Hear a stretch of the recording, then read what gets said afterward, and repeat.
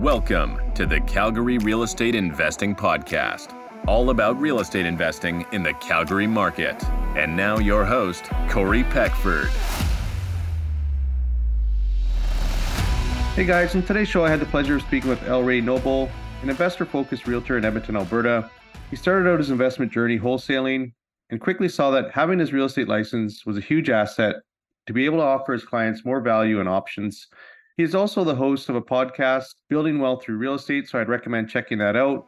In this show, we talk about the Edmonton market and what opportunities he's seeing there for investors. Enjoy the show.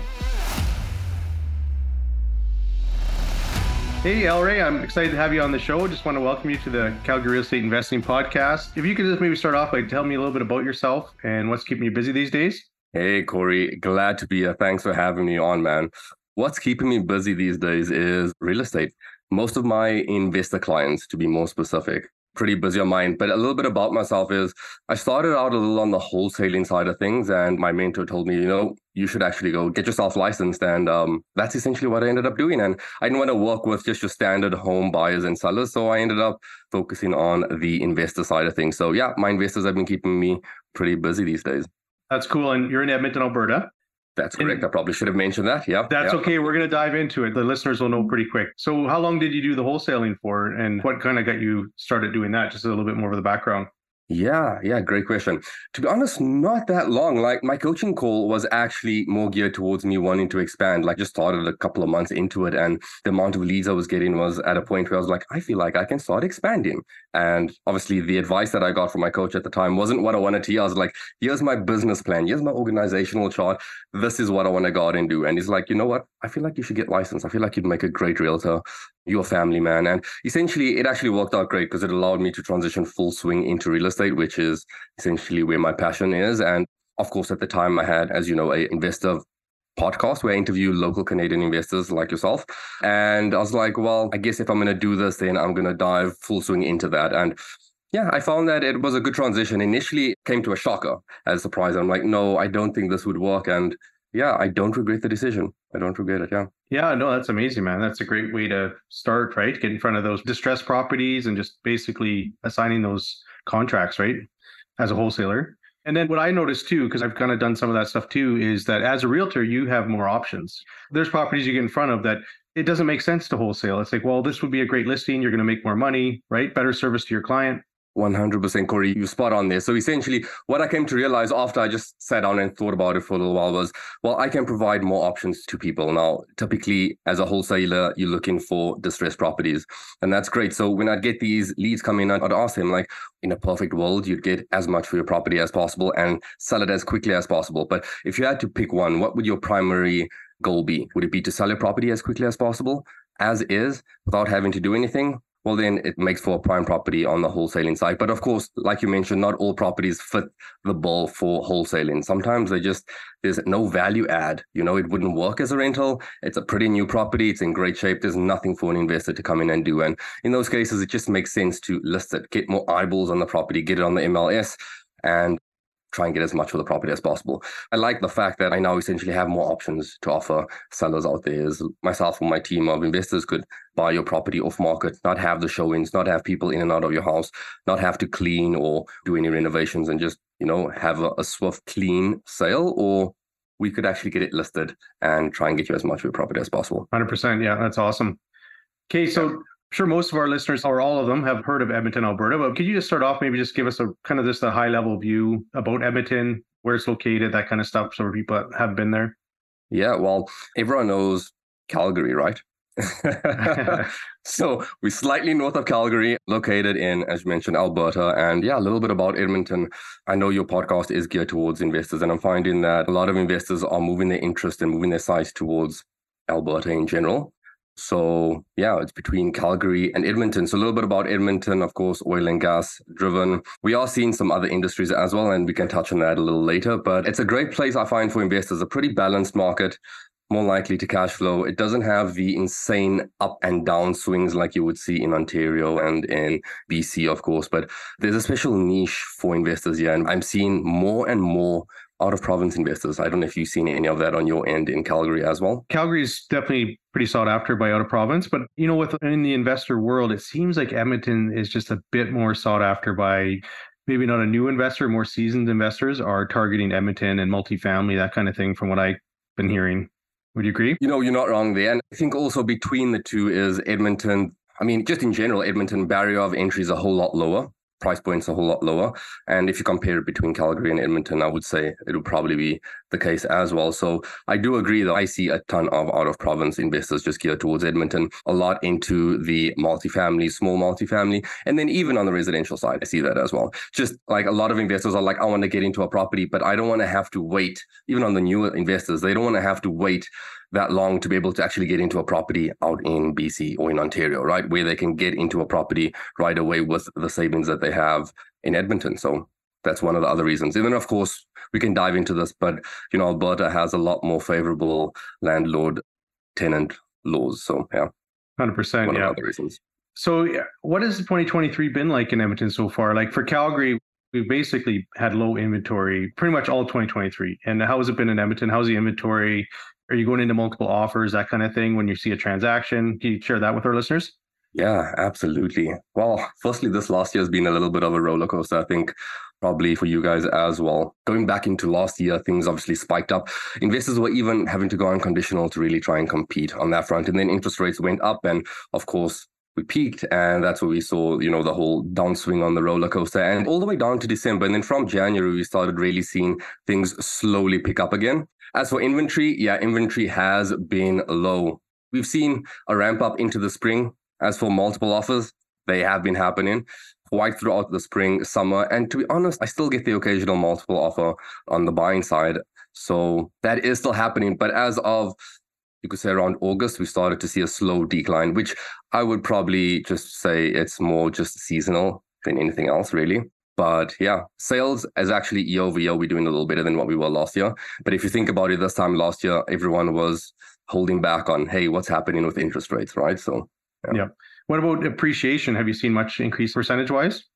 Yeah, well, the one thing with Edmonton in general is we are pretty balanced market. So we don't see those high highs and low lows, right? But we were seeing crazy appreciation, like I said, the beginning of last year before interest rates started increasing. And then we saw quite the dip. And things have started to come back up now. But yeah, if you're looking for crazy appreciation, you're not really going to find it in Alberta, I would say.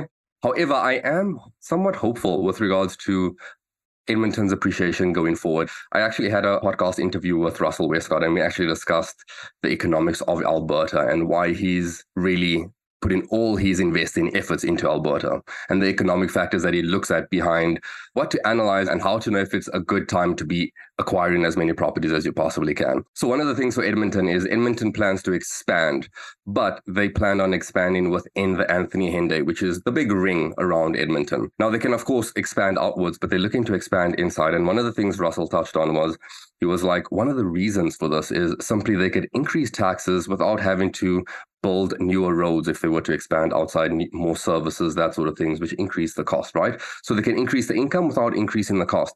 Now, what does that mean for investors? Well, simply put, is the value of the land's going to go up. He's like, the last time he saw this was in BC 20 years ago.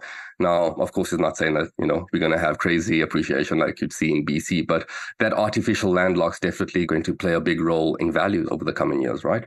Yeah, I listened to that show. I thought it was great. Oh, you did? Yeah, he provided a lot of great information. And, the infrastructure too, about having to build up and not out, right? Like it's difficult, to have all the infrastructure in place. Yeah, the focus is going to be trying to build up more so than outward, even around Edmonton area, Calgary, where there is a fair bit of land still. Yeah, exactly. So I remember hearing that they're going to do a test pilot on a bullet train. I think it was to the airport or something. Have you heard anything about that? I heard about that, and then I heard that was no longer happening. Yeah, I'm not too sure anymore. Person would have to Google it. But then Edmonton also has a huge industrial kind of association, right? Like there's a huge park where there's billions of dollars of projects, I think, that they're doing. Yeah. Like I was saying earlier on, there's a whole lot of other industries that we've seen in the city as well. Like, the tech and innovation side. So I know a lot of people are like Edmonton is just purely oil and gas, but that's not necessarily the case. But yeah, one other thing is, and I'm not sure if you're aware of this, is they have been working on the LRT for the last couple of years. That's been in the works. So properties in and around close to where the LRTs would essentially see some better appreciation as well. Yeah, see that lift for sure. Yeah. And that migration, is it kind of like Calgary where you have more people coming than say, like what's your rental vacancy rate right now? Just so even if you don't have the number, maybe just if you could talk about it. And yeah, no, 100%. Vacancies are like at an all-time low. Inventory is a big problem. And one of the reasons why, the one reason is just lack of inventory. We need more inventory, right? But another reason, of course, I'm sure you've seen this as well, is just when interest rates increase, what happens to people's buying power? That just goes down. So it pushes a whole lot of other people into the rental market. So currently right now, vacancies are at an all-time low. One thing that I will say is, yes, Edmonton's net migration or immigration is definitely, I want to say, according to Edmonton Global, we saw about a net of around, I think, 22,000 people last year.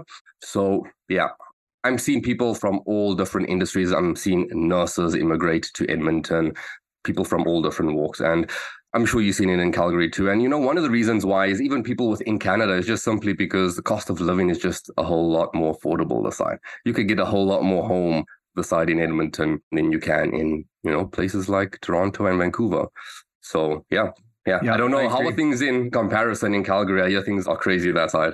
On the selling side, you can look like a rock star pretty easily as a realtor because you get multiple offers, over asking, sold in 48 hours kind of stuff, right?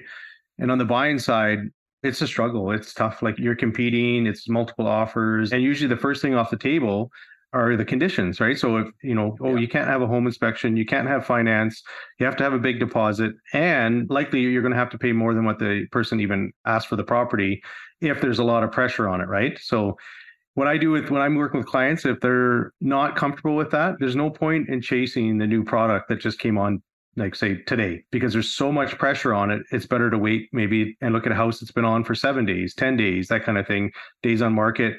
Then it's easier to write those conditions in, right? But if it's priced right and it's a sought after property, it's still moving really fast. Talk to other realtors and it seems like maybe there's a little bit of cracks or slowdown, or just like occasionally a property will come up and you'd think it'd go multiple and it doesn't, but there's still historically low inventory and it's just more demand than the inventory can supply. So I think it's a challenging market. It really is to get deals done. Like you write offers and you feel like, well, this is just an exercise in paperwork, because unfortunately feeling like it's probably not going to happen in some cases, but it is what it is, right? As you know, you got to kind of work with what the market you have. One thing that I do with my buyers, and I'm not sure if you've done this yourself, is especially with multiple offers, we put in an escalation clause. So essentially we don't put a price in our offer. We would see other terms, and under other terms, we'd put buyer to pay $2,000 more than the highest offer, up to a maximum of X, whatever X is, right? Whatever the maximum for that buyer is. Like if this goes above this price, I'm walking away, I don't care. And then the seller to provide proof of the highest offer. And sometimes this works. Sometimes I've had some sellers that come back and they're like, look, my client wants an actual amount. But for the most part, it's a great way to guarantee that you stand a chance of getting the property without overpaying. Because I don't know if you've seen this, but that's one of the problems people have is like you call them up like, hey, we just got the offer accepted. We won the multiple. And now they're like, well, damn, how much did I overpay by? Did I go over by 20K? Like, what did I go over by? So I found it was a nice way of getting that. But of course, again, in that case, like you mentioned, you can't compete with unconditional offers, right? Unless you're working with someone that's seasoned, that's more than happy to go unconditional. Oftentimes, the sellers will go for unconditional offer that's maybe even a little less than an offer with conditions that's got a higher price point. Definitely see that fairly often, especially on a property like you walk through and you're like, oh, wow, it needs a roof. You can see there's probably $15,000, $20,000 worth of work. If the buyer is comfortable with what it needs and does do the unconditional less than asking, generally the seller will take it because they already know. If I allow someone to do a home inspection, well, they're going to come back and say, well, the furnace is 40 years old, the roof needs to be replaced. And so they already know that. And so they just end up just taking the unconditional and even less than asking. So I do see that some of those go through too. Yeah. I'll let you get back to asking me the questions. I just sort of go with. Okay. No. Yeah. The escalation clause works too, for sure, in offers, multiple offers. I just want to talk. So you said the rental market, pretty high demand. What type of properties are your investors that you're working with kind of having the most success with? And I guess if you could maybe speak to the cash flow, that kind of thing. Yeah, yeah. Well, there's a few strategies that I'm currently helping my investors with. I think the most common, of course, would be like your rentals, turnkey burrs, and it's on townhouses, single families, and then small multifamily units. I do have a few flippers on the go, but the strategy I find most exciting, and again, this is one that I spoke with Russell, is the investors buying properties close to lot value. Maybe they're renting it out for a little while if it's in decent shape, a 1950s build, whatever, where they don't have to put much into it. And then long-term strategy is to get the lot to its highest and best value, right? Highest and best use, and build like a small multifamily and maybe push it into commercial financing, which allows you to then get the longer amortization, higher loan to value ratio. But with current interest rates, you kind of sometimes have to be creative to try and make things cash flow, right? So that's one strategy that I'm super fascinated by. And I think that's one that we're really going to see pick up over the next couple of months. I'm already helping a couple investors with that.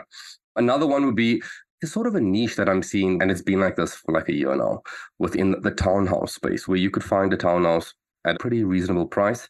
And you could either burr the townhouse, you could fix it up for rental and pull some of your money, most of your money out, and then still cash flow at the end of it, or you could just buy a turnkey townhouse.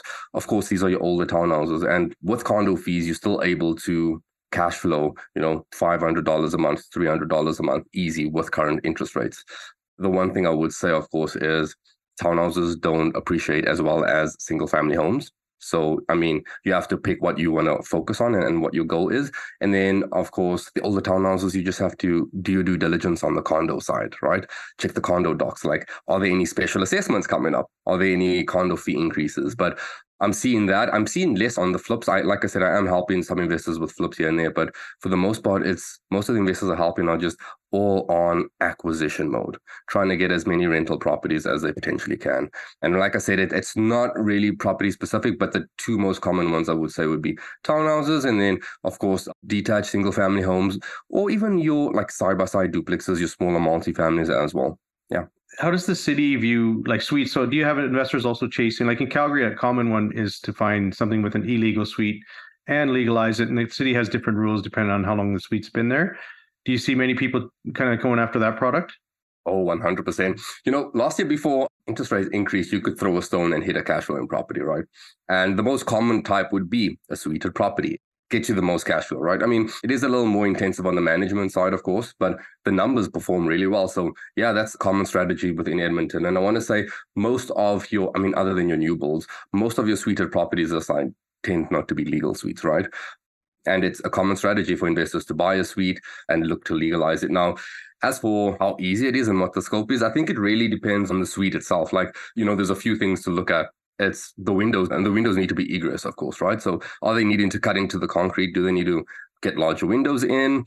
Heating, you need 2 heating sources. Are we needing to put another furnace in? That sort of thing. Now, taking an illegal suite and legalizing it, well, there are some steps you may have to take back to get it legalized. Like oftentimes when you want to get a suite legalized, you need to get the ready to uncover inspection, right? So you may have to open up some drywall so that they can come inspect behind that and have a look at that. So that may be some complications here and there, but it can still work for you 100%. What I would say though is sometimes we find like if it's not suited, but it's a finished basement, that it's actually more beneficial to try and find a property that doesn't have a finished basement. And suite it from there. 100%. Yeah. It's painful to, especially, I kind of hope that Alberta or the cities start to align maybe closer to Ontario with some of their rules on the furnaces, separate heat sources and stuff. Yeah. But right now, like I just got it priced out for a property of mine and it's finished basement. And to get 2 new furnaces and all the drywall ductwork changed, probably not going to end up moving forward with it, but just on that ticket alone is probably anywhere from 15 to 18,000 just to get the separate heat sources. But in Calgary, they have an amnesty period. So if the suite was there prior to 2018, they say, okay, you don't need a separate heat source, but you do need egress windows, you need separate entrance, all that stuff, right? Interconnected smoke alarms, and then they've changed the rules a little bit around the furnace room stuff. But in Ontario, what they do is they have one heat source and they put a relay and they connect it to the smoke detector. So if a smoke detector goes off on either unit, it shuts the furnace down. And to me, like if they want to start streamlining the process and actually, this housing crisis that we're in, that's the stuff they need to implement. And same with like, why drywall the entire furnace room when you could use a commercial grade like spray foam that's fire rated and spray the thing. Yes. Right. So they have all these Yes. barriers that cost way more money. That's way more time consuming. And that's why you're seeing people put illegal suites in and not go to the city because the city's adding $25,000 to the work, right? And slowing down the process. So it's unfortunate. 100%, man. Exactly. You have the option to like do like baseboard heaters, but you do electric baseboard heaters and it's cheaper to put it in up front, but it's more expensive to maintain as well. You know what I mean? So then does it really make sense? So yeah, I couldn't agree more with you. And that's why there's such a large number of illegal suites. Now we do get the non-conforming ones that were once upon a time legal, and we're okay to keep it that way up until the time that the city decides that it's not okay. But yeah. Yeah, it's pretty interesting and it's a little bit frustrating, I think, all at the same time. The other thing that I see as a realtor working with investors is almost every property that gets renovated, is depending on where it is, but a lot of them, they're throwing the illegal suites in. They know that people want a mortgage helper. So even if you're not an investor looking to go to the bank and say, well, actually, this is income and, to actually qualify for more down the road, people are just looking for a way to lower their cost of living. So whether it's a family member living down there or just a friend or whatever that is, but it's a way for them to house hack and actually provide much needed housing. Oh, 100%. Exactly. It's not just for investors only. There's a lot of families that need that. And like you mentioned is, of course, when it comes to the lending side, is oftentimes they want to see that it's legalized for them to account that rental income into their calculations. But regardless, it's a big factor just given the current cost of holding a mortgage. Yeah. And what about short-term rentals? Are you seeing many investors doing those in Edmonton? We do have our fair share of short-term rental investors. I do find that, there's obviously specific spots that work best for it, like, close to West Edmonton Mall. If someone's coming to Edmonton, chances are they're going to want to go to the mall, right? West Edmonton Mall has a lot to offer. There are specific spots, but what I do find, you tend to have your investors that focus on your long-term rentals, and then you have ones that focus on short-term rentals, and that's sort of their gig, right?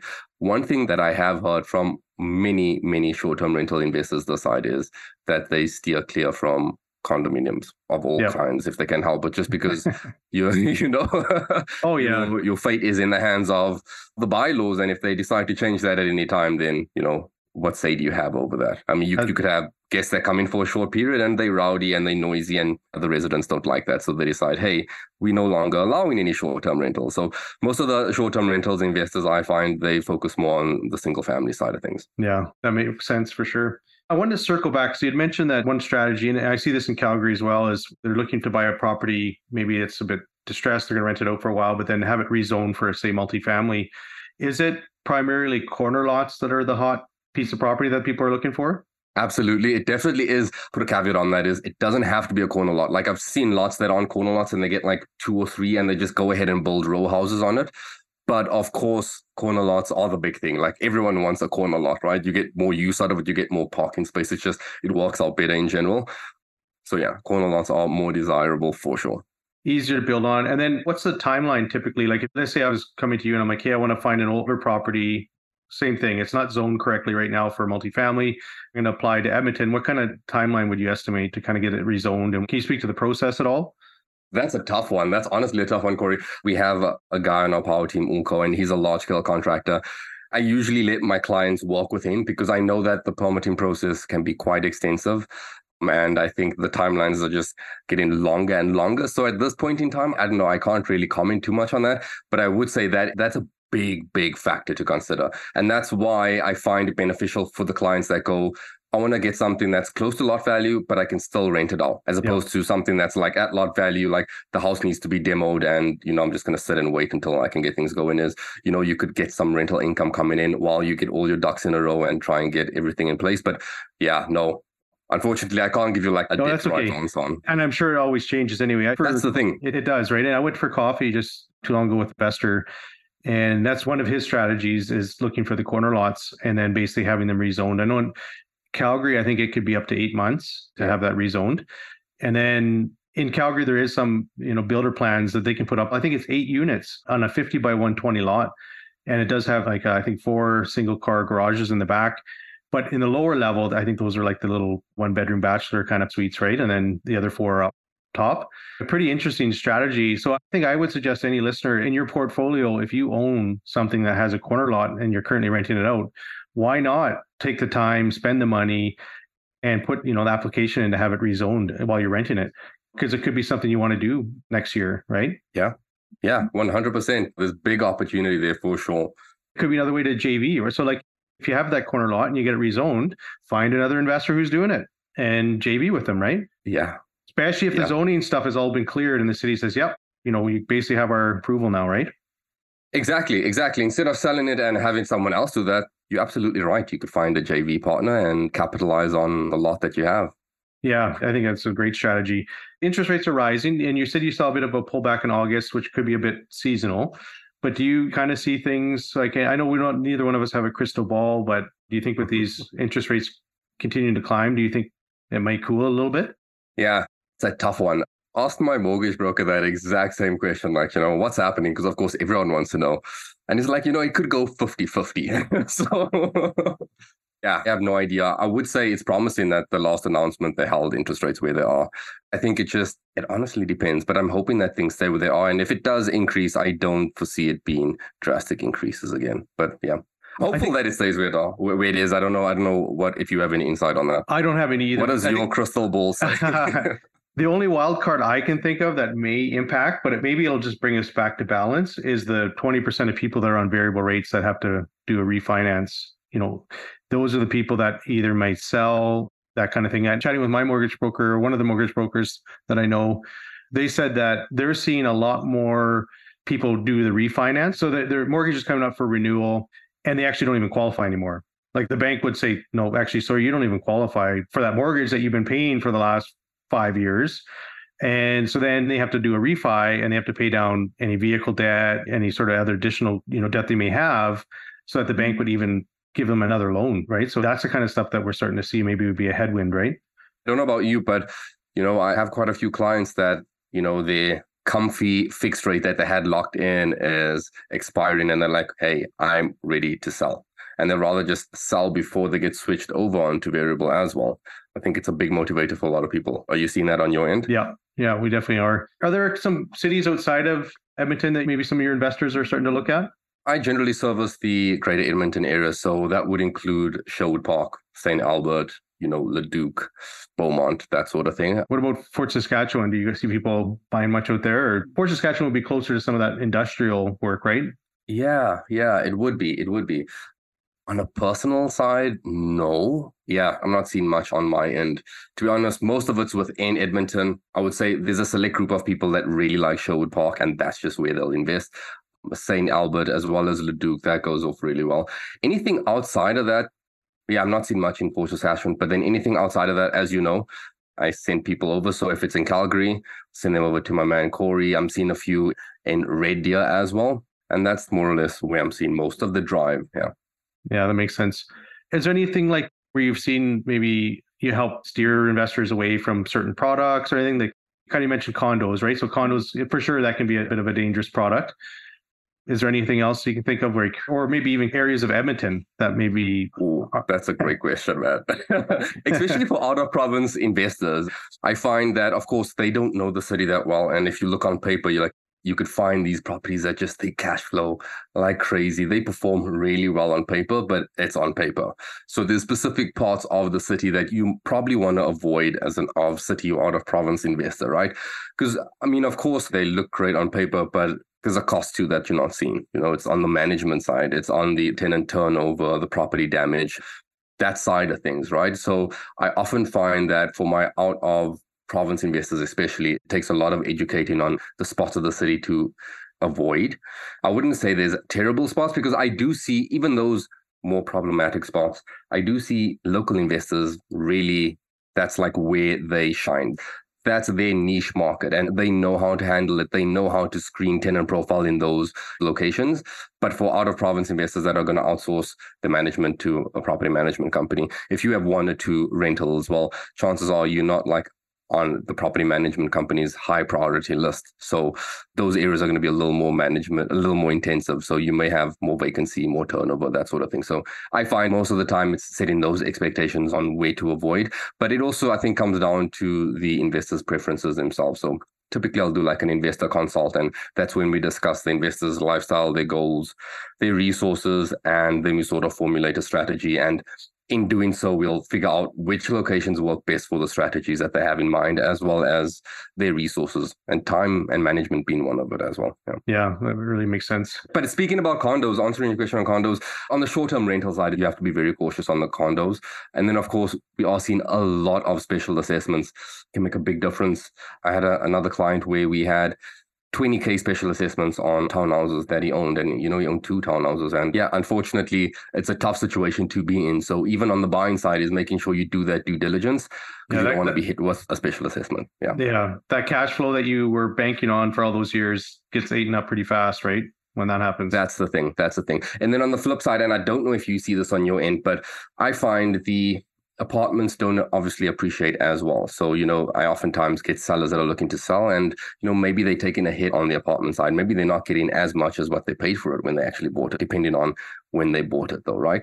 That's one thing that I'd see that's pretty common. But yeah. In Calgary, condos, they are now finally at a historical high in Calgary, generally speaking, but there are still some areas, especially like in the downtown core, where people would have bought in 2014. And if they were to sell today, they still haven't hit that value. Like in most of Calgary has, but there is still some spots that are lagging and they haven't hit that, past the highest peak of 2014. So imagine you do get pay down, but if your condo fees have gone up, all that stuff, and if you got hit with a special assessment, well, I don't know, then it's basically, you're not doing that well. Had you put your money into something else, a different product, right? Exactly. How common are garden suites? Do you see many of them? Oh, that's becoming more and more common now, honestly. One thing I'll say is, let's say you have a side-by-side duplex with basement suites. So now you have 4 units. Well, I'm seeing people wanting to go that further route and put a garden suite or garage suite on the property and push it into that 5-6 unit spot, right? And now they can, if they wanted to, push it into commercial financing as well, which again can help. But just in general, even outside of the investor realm, just your standard home buyers, I'm getting more and more requests on, hey, how much does it actually cost to build a garden suite or a garage suite, so they can actually analyze the numbers and see if it's worth it. Now, one thing I will say is a lot of people think, hey, there's already a garage here. Great. We can actually just go ahead and build a garage suite with the existing garage. And no, unfortunately, you can't. Yeah, that's right. You have to tear it down. You have to cut into the concrete and all of that. So that doesn't really help whether there's a garage or not. But yeah. It's actually usually makes it more expensive, unless you have a big enough property where you could keep the existing garage and build something else. But if you got to tear it down and remove the concrete, it slows things down and actually costs a bit more, when you have to remove a structure, right? Exactly. Yeah.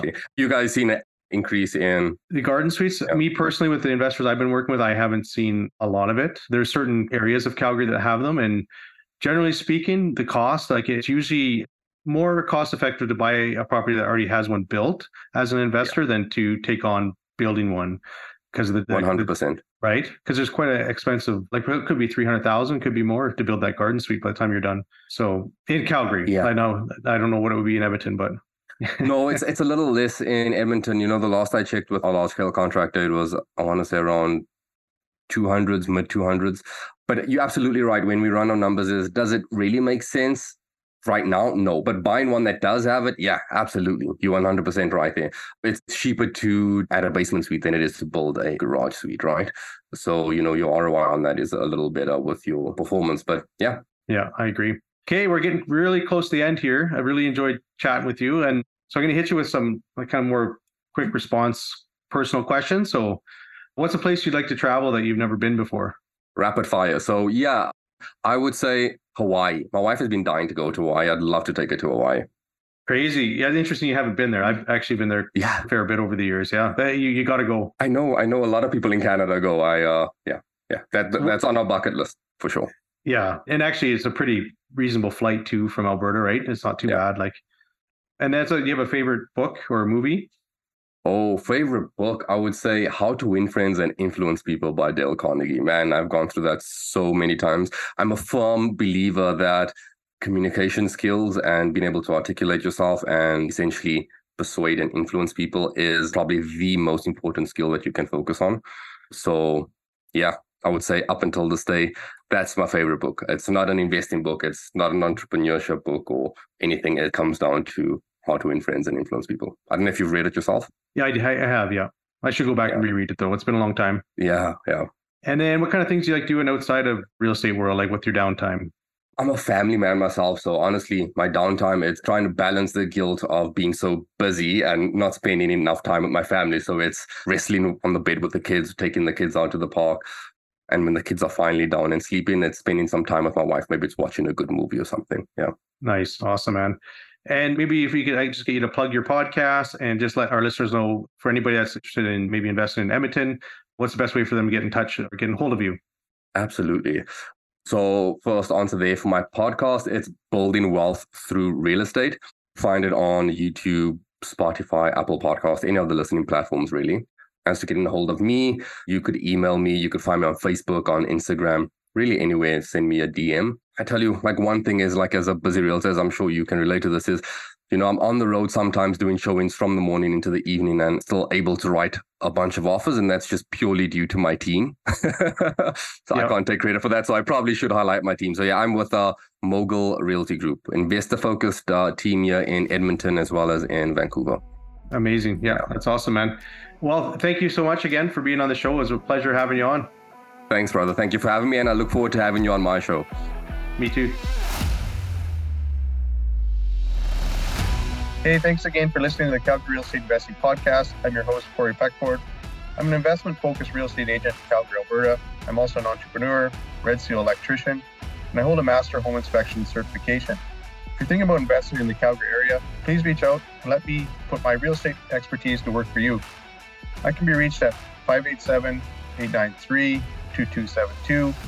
Follow me on Instagram at Peckford Corey, or my website is coreypeckford.com. Plus, we have a Facebook group. It's Calgary Real Estate Investing Group, so Craig for short. Please follow that. If you're getting great value from this podcast, please subscribe and leave a 5-star review. That would be greatly appreciated. Thanks.